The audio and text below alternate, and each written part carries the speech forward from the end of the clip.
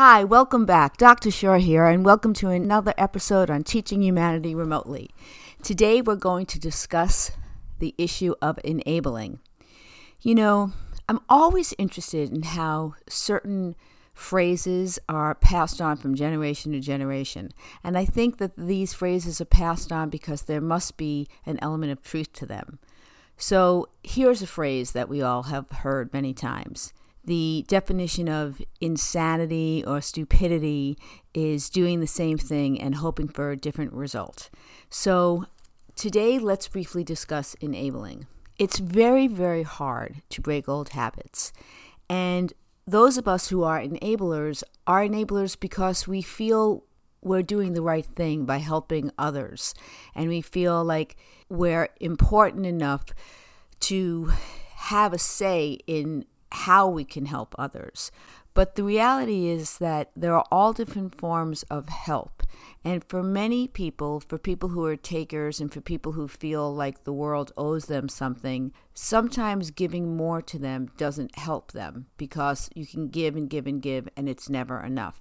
So for those types of people, the enabler needs to have their own learning lesson to know when to set up healthy boundaries and when to say no. And in order to do that, the enabler needs to see that they're not that important. It's not their responsibility to get someone else off the street if someone is getting on the street. And sometimes people need to hit rock bottom in order to have the wake-up call that they need so that they can be invited to their own transformation. So it's really very hard to build a new muscle, to get the stamina and to break the habit. But the way to do that is to see, am I behaving in a way that is helpful or hurtful to myself and to the other person that I am attempting to help? But the reality of the situation is no matter how much I give, it's not enough. And my giving is actually taking away from me. It's not really allowing me to put the oxygen mask on myself first before I can help someone else.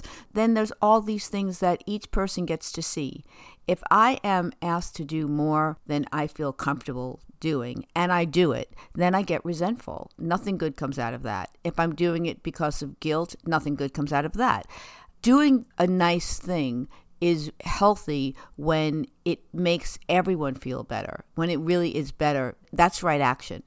If someone in the equation is not feeling better, that's not right action. If I'm in relationship with others and I do something, then it needs to be good for everyone. And if it isn't good for everyone, then that's wrong action. That's a very interesting concept, but I think it's lawful. I feel like if I do something, and even if it makes the other person feel good, but it doesn't help them to get more independent or doesn't help them to be less codependent, then that's not really a good thing. So I need to really understand what my motives are, and then I need to learn how to be comfortable with myself, knowing I have good intentions, and I'm practicing this new way of being, which is not enabling anymore, because the enabler often enables because they're really feeling more important than they really are. They do that to get a false sense of control because they're feeling out of control. And they're getting the message that that's how they're worthy. But they're worthy at their own expense. That's not really helpful.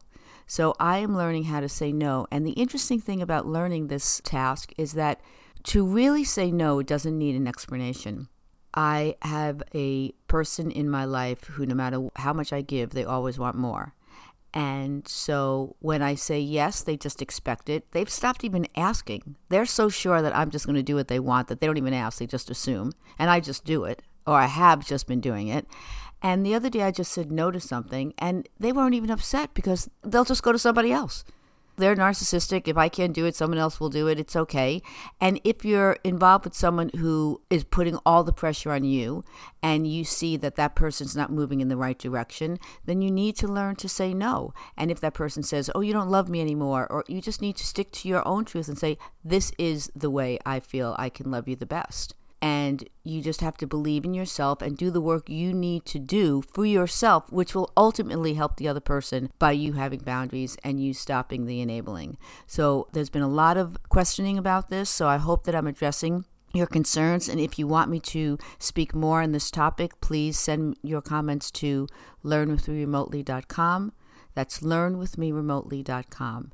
Again, you could look at my books on Amazon, Dr. Mindy Shaw's authors page, paperbacks, or you could look at my website, learnwithmeremotely.com. There's going to be some new nice bundles that you can have, and they'll be great for different gifts throughout the holidays, and I hope that you enjoy sharing them with your families. Thank you. Until next time. Be well.